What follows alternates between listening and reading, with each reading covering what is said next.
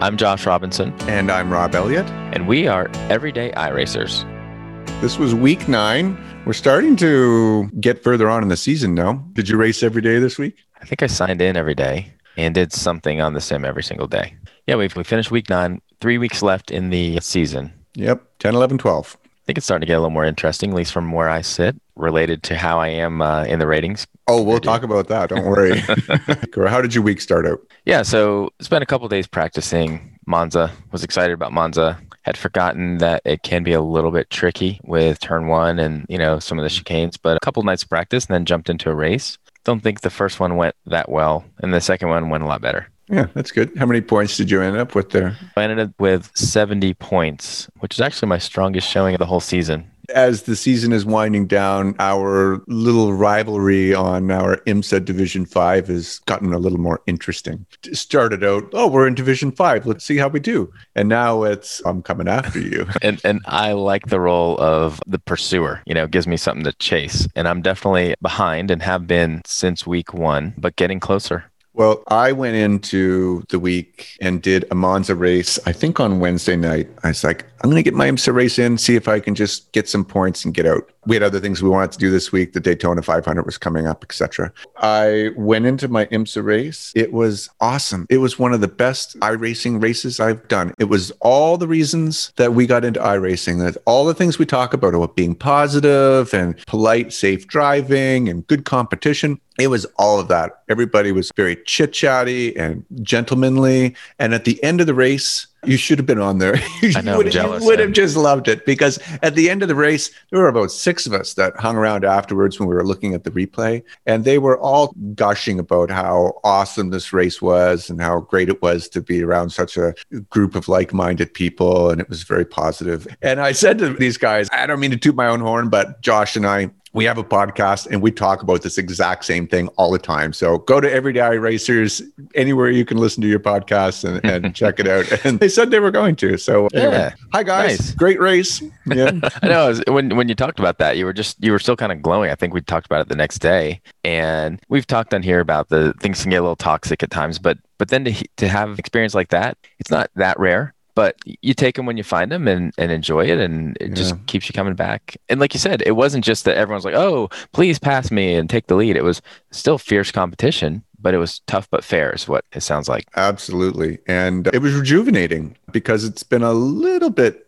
I don't want to say toxic, but the last couple of weeks have been a little rough on the negative chit chat. So furthermore, when I did another race later in the week, let's just frame this a little bit. I mean, it was a decent race. I picked up 9th place and 47 points. And I thought, that's pretty good. I can hold my own on that. And then you came in with 70 points. And I was like, that is catching up. So 47 means that'll be one of your drops. And again, not to get way down in the weeds on this, but counting our drops, I'm now 16 points behind you. So 16 points. Okay. You've got 325. I've got 309. So 16 points with 3 races left is pretty tight. So I decided over the weekend, I'm just going to try one more in Monza. It was my second IMSA race of the week. First one was beautiful. And the second one was full of people barking at each other and calling each other names and saying they shouldn't be there. And it was kind of toxic, and it wasn't the most pleasant. Well, so sorry you had an off week with only 47 points. That just breaks my heart and feel really bad for you. Yeah, I see the smile on your face.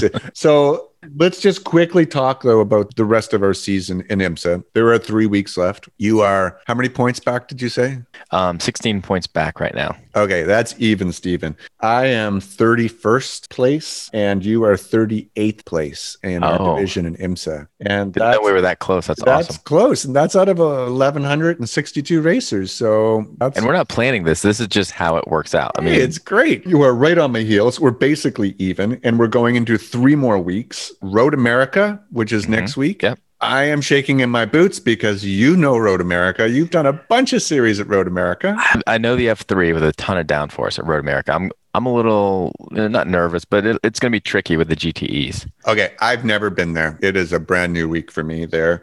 Advantage Josh. Then we go to Spa. I love Spa. Love Spa, but home of the 1X. So we'll see. It could be a real big deciding factor. And then our final week at Sebring, which I'm looking forward to because we have a big endurance race coming up at Sebring and we need to learn it. It's funny. You and I have probably 4 or 5 times just said, "Hey, let's go run Sebring." We kind of run out of things to do that week or waiting for the next week, and we just have jumped on Sebring a few times, and we have some familiarity, but we haven't intrinsically learned the track.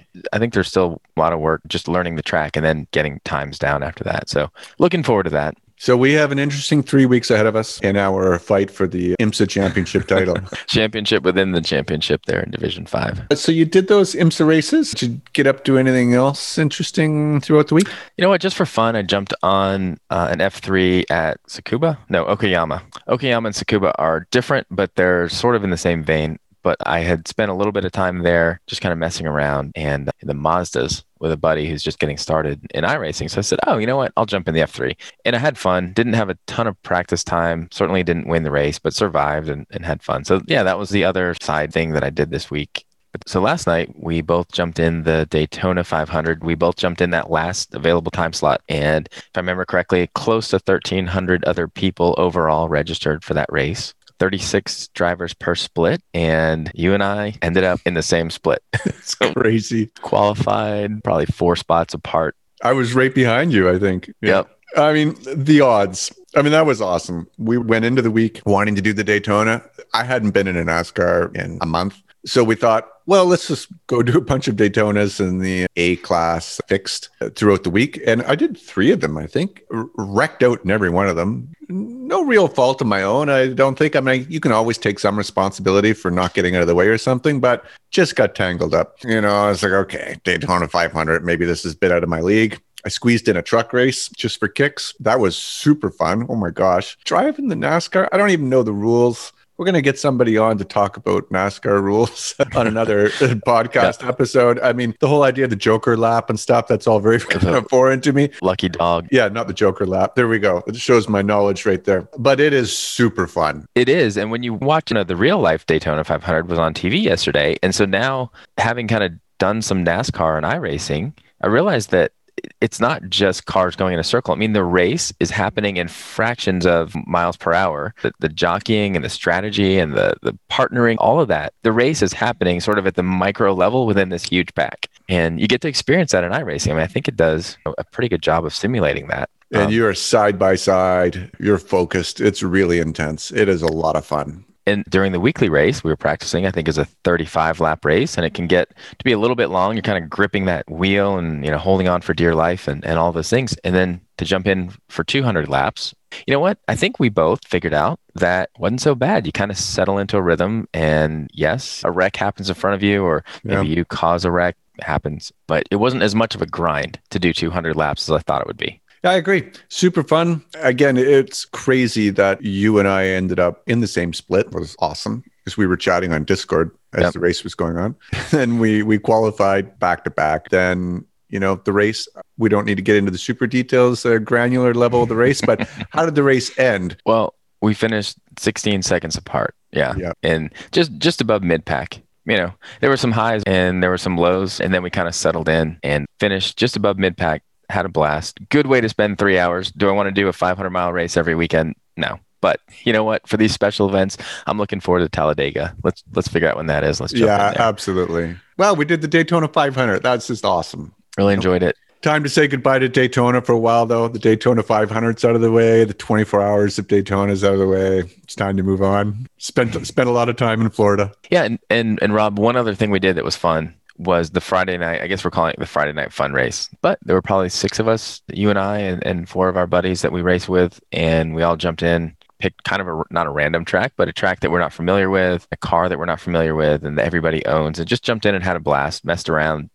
turned off damage, racing for the win, but just to have a good time. Yeah, it was good fun. That was kind of a fun way to end the work week. So I wanted to talk just for a few minutes about Reddit. You talk about Reddit all the time in forums. You spend time looking at the forums and stuff. I don't really. But whenever I'm searching something on my phone about iRacing, things come up and you can view this in Reddit or you can view this in Safari. And I'm like, well, get the Reddit app. I looked at it a little bit, but I'm never really on there until this week. So I went on and joined the iRacing subreddit. Subreddit, you got it? Hey, get the lingo. Okay. And there's tens of thousands of people on there. 78,600 to be exact. I'm looking at it right now. And one of the reasons I went on there was you made a post about our podcast. Like, hey, we're doing this podcast called Everyday iRacers. These are the episodes we've done. Go check it out. Yeah, didn't go on and on, but just put it out there. And So anyway, I thought 78,000 people on the iRacing subreddit. I don't know how many people are subscribers for iRacing. Have you ever heard that number? no, but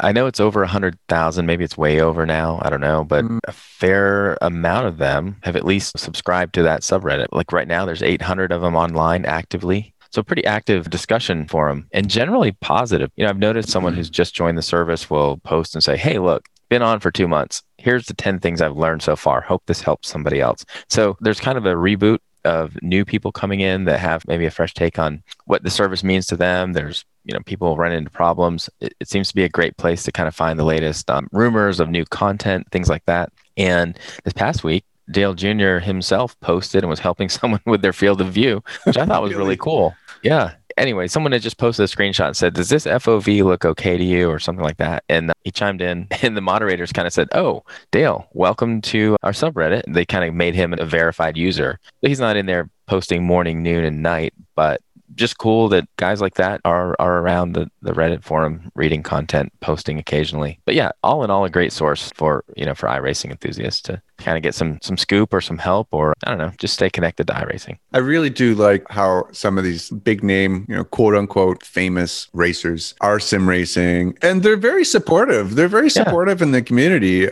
I've been in a race with Rubens Barrichello and Tony Kanaan, and they're helpful. They chime in on various social media things or in Discord to help anybody with, some small thing like a field of view, like Dale Jr. did. And yeah, it's pretty cool. And it's interesting. Sometimes they have the ability to kind of amplify interesting products or techniques, something like that, without becoming a paid spokesperson for something. And so I recently discovered something kind of through Tony Kanaan. He mentioned that he ordered these new wheels from Gomez Sim Racing. So I'd never heard of Gomez Sim Racing, so I kind of clicked it. And what Tony was doing, he was watching, I guess, Gomez, but he was building Tony's wheel. Tony had ordered 3 wheels from him, and he was hand building this thing out of carbon fiber and aluminum. And some of the wheels had screens, and some of them didn't, and whatever. So Tony was using Twitch to watch him on Twitch building his wheel. And yeah, so I subscribed to Gomez Sim Racing, and he comes on once or twice a day, just building wheels and just kind of chatting with people. He's, speaking and they're typing in the chat, and he'll just kind of answer their questions. He's a sim racer. He said he actually streamed himself sim racing, and everyone's like, why are you sim racing? I thought you built wheels. And he said, no, I'm actually a racer first and build wheels. Yeah, it's kind of soothing. Sometimes I'll just put it on my third monitor at work and just have him kind of quietly building these wheels off to the side while I'm sending an email. So these big time racers have a chance to amplify some of the things in the community. So one of the other questions I get that I find an interesting topic, and that is when your buddy comes over and sees your rig and is saying, wow, that is awesome. How do I get into this? What does it cost? And I take a deep breath because I'm not sure what to say. I'm full of excitement about it because if I could get a buddy involved in sim racing, then we can hang out on Friday nights with my other friends and we can have a great time together and we can do endurance races together and stuff. And it's just a lot of fun. But at the same time, I realize it's expensive and I don't want to impose some of these crazy costs on my friends. But I get this question often like, oh, what does it cost to do that? How do you answer that question? Do you ever get this question? Yep. I think probably a lot of people that you and I know that are candidates for getting into iRacing probably have a wheel in their closet, an old racing wheel that they had for their PlayStation 7 years ago. And so sometimes that is good enough to get started. If it's a G29 or something like that, or a Thrustmaster, just kind of plug it in and go. And maybe they even spent a couple hundred on it back in the day. I think if someone is starting from zero and they don't even have a gaming PC, it's a little bit tougher. I started with just using a 3-year-old laptop that had a decent GPU and was able to kind of try out the service. I've got a friend who's actually kind of going through that same process right now, just to make sure that this is something you want to do before you go out and build, an expensive or even intermediate level gaming PC. You need a wheel, but you can always tell someone, start out with a G29, start out with a Thrustmaster. You are going to spend a couple hundred on that. A buddy of mine, I think he was able to get a wheel stand for $50 on Amazon, showed up 2 days later, put his wheel, grabbed the wheel out of the closet, plugged it in, and he's been on racing with us. He's gotten through the Mazdas into the Ferrari fixed now. Hmm. But I've also noticed that he's got an ultra wide screen on order. Yeah. He's got an updated wheel to go on the Thrustmaster base. And so that's how you know someone's kind of, as soon as they say, yes, I've ordered this and I'm looking at ordering this, they've got the bug. But how do you kind of get them from zero to, up to their ankles? And then up to their knees, and then up to their eyeballs. Yeah. Well, when I started, I found a G29 on Craigslist. But either way, you buy one on Amazon, you buy it on Craigslist. Let's just say you're in for a couple $100 for a wheel. I didn't have a gaming PC. I ended up going to sort of my computer guy friend who fixes my computers at work. And he had one, and I kind of rented it for a month. Let me just try this out for a month, see if I like it and I'm into it in a month's time, then I'll buy myself a computer. And that's what I did.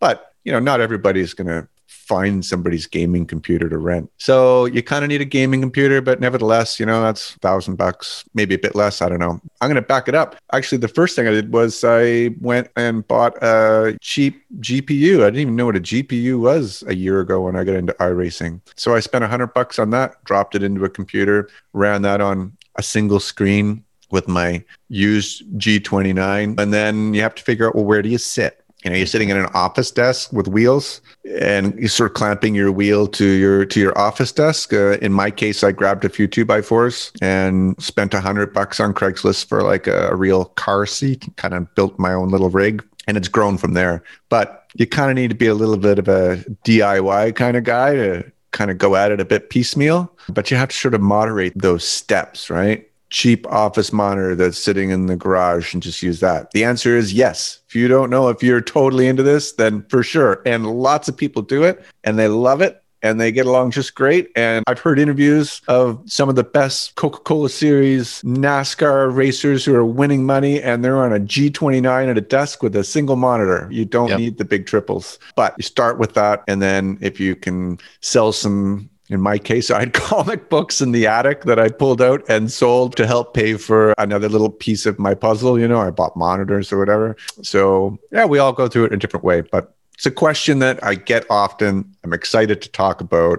I want my friends to get involved in it, but I know it's really expensive. It can be really expensive. It can be. Yeah. Yeah. And, but with some ingenuity and common sense and some sleuthing, you can get it done for a few $100. Because like you said, that office monitor, you can probably get 60 frames per second on that. And that's a great start. And then maybe have another office monitor and all of a sudden you've got doubles or something. You're like, is this going to work? I don't know. But you build up from there. And like you say, I sold some of my old sim racing gear, sold a drone that I wasn't using anymore. And you can justify it, right? And if you freeze at a certain point and say good enough, but I think iRacing, kind of one of their foundational tenets is they don't want to set the bar so high that someone does have to run out and get a $2,500 gaming PC and high-end sim gear. And so they're always trying to find that balance of, moving the ball forward from a technical and graphics perspective, but making sure that someone like me can run it on their work laptop for 3-4 weeks while they figure out if it's something they're going to do. Yeah, So, maybe I shouldn't throw this in there, but in regards to the graphics, it's been kind of gnawing at me all week long. I wish it was better. I don't know. Maybe we talked about this recently. Maybe it's the strength of my computer. I don't have the biggest GPU or anything at all. I could spend money, put a new GPU in, ramp up my settings. But I think even if I had my settings at max, it still just is missing some realism that I really wish it kind of had. And I get it that they don't want everybody to need to run out and buy the newest and greatest PC components, but maybe they have like a dial, like, hey, if you have the latest and greatest, you can ramp this up and you can get all this realism. And maybe it was our chat about the grass model last week that got me thinking about it. But it's more than the grass. It's the pit guy. It's the people in the stands waving around. It's the trees. And then I think I was watching a Boosted Media video. He was on something else. I don't know, not iRacing. And it looked better. I was like, whoa, that looks pretty good.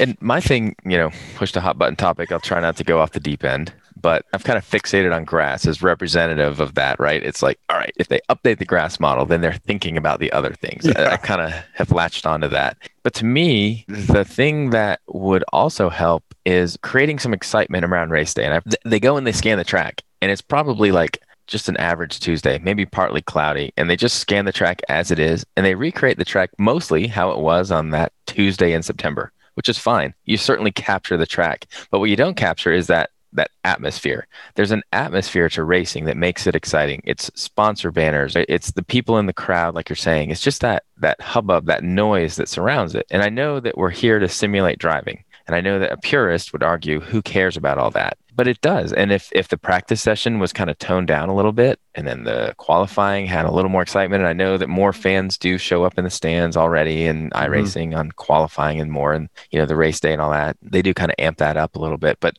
I think that's what some of the other sims kind of bring to the race day, is just waving banners. And again, that is all very secondary, but it creates that feeling of excitement that surrounds an event. And I don't know if they'll ever add that. I don't know if it's their ethos is, nope, we're just focused on the racing. The four walls of just the asphalt track is what we care about. Everything else is secondary. But I wish they would. The track is great. The racing is awesome. I don't have a lot of experience with R Factor and ACC and that kind of stuff, right? Yeah. But I mean, what does it take to get a team of people working on all the stuff outside those track limits? If they could just take some of the best of the others and pull it into the iRacing service, they would be untouchable. Why would it would put them over the top, right? I mean, you could sit there now and be like, you know what, I want to dabble in ACC every once in a while now because it looks better, it just feels better, it sounds better.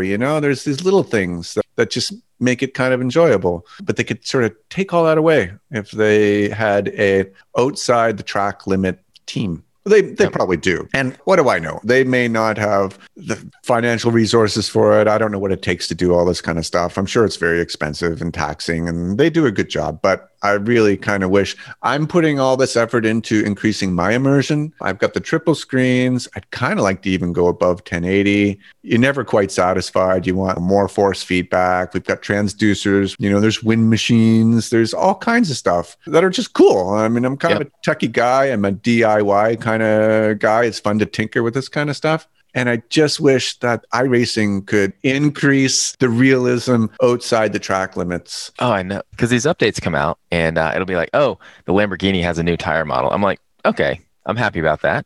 Right? I'm sure that was a lot of work. Good job, guys. Right? But couldn't you say we added 100 track banners and we, added the new grass model is here, celebrate. And I'm sure there will be some grumpy people that will say, oh my goodness, you could have refined the Lamborghini tire model more and instead you put in new grass. Are you kidding me? Right? But if you're trying to broaden your base, then build that excitement, right? And probably a lot of people call it fluff, but that's what draws people in, is that excitement. Yeah, the realism, the excitement. So we're on the same page on that, 100%. I don't think we're done talking about it. This is going to keep coming up. Because I think we talked about it a couple of weeks ago. We're not going to be able to help ourselves. It'll become an ongoing topic. Maybe we can track down an iRacing developer guy to have a chat with us about this. I think that'd be a great idea. Explain why they can't do it, because I sure want to know why they're not. We can have a quick conversation about the races coming up this week. Perfect. All right. The European Sprint Series is at Twin Motegi. We'll see. I have not been really going to the European Sprint for the last few weeks. Hasn't been super populated. And I found them to be a little bit grumpy, to be honest with you. Yeah. Last time we jumped in there, Road Atlanta kind of got yelled at by. I will add, though, that the season is going to wrap up with the European Sprint after Twin goes to Monza. So, possibility there. And it finishes at Le Mans. So I'll definitely end up. Yeah, I'll be there too. The Ferrari series is at Okayama this week. The Skippies moved north to Canada, to Mosport, north of Toronto. VRS is going to be at Sebring, which I find kind of interesting because I need to learn Sebring. And I think that there's something to be said for doing it in a GT3. It forces you to sort of learn the track a little more. You're a little bit more sideways. Anyway. It might go to VRS, do some Sebring so that it's not as big of a surprise in our final week when I'm battling you for the IMSA championship. I agree. I may watch a VRS video. Maybe I'll ghost a race if I don't actually go out and run one. But I think it's a great way to kind of start to lock that track in. And in closing, this coming weekend is the 12 Hours of Bathurst. I went into it planning on doing it. I had to bow out. I put in some hours, but I just don't have it down. I can't get a full tank of gas and go driving around without ricocheting off walls. And it's a team thing. I look forward to doing the Bathurst 1000 and doing more stuff on Mount Panorama, but right now, I'm not ready for it, so I'm going to have to bow out. But hopefully some of our teammates are going to put a team together and do it, and I'll be sure to follow it and root them along. Yep, same. So we sure hope that you enjoyed the show. Hit that subscribe button wherever you happen to be listening to your podcast. It really encourages us. Yep. You can also go to anchor.fm/everyday iRacers. That's all one word. And leave us a voice message and tell us what you think. So thanks for listening. We'll see you on the track.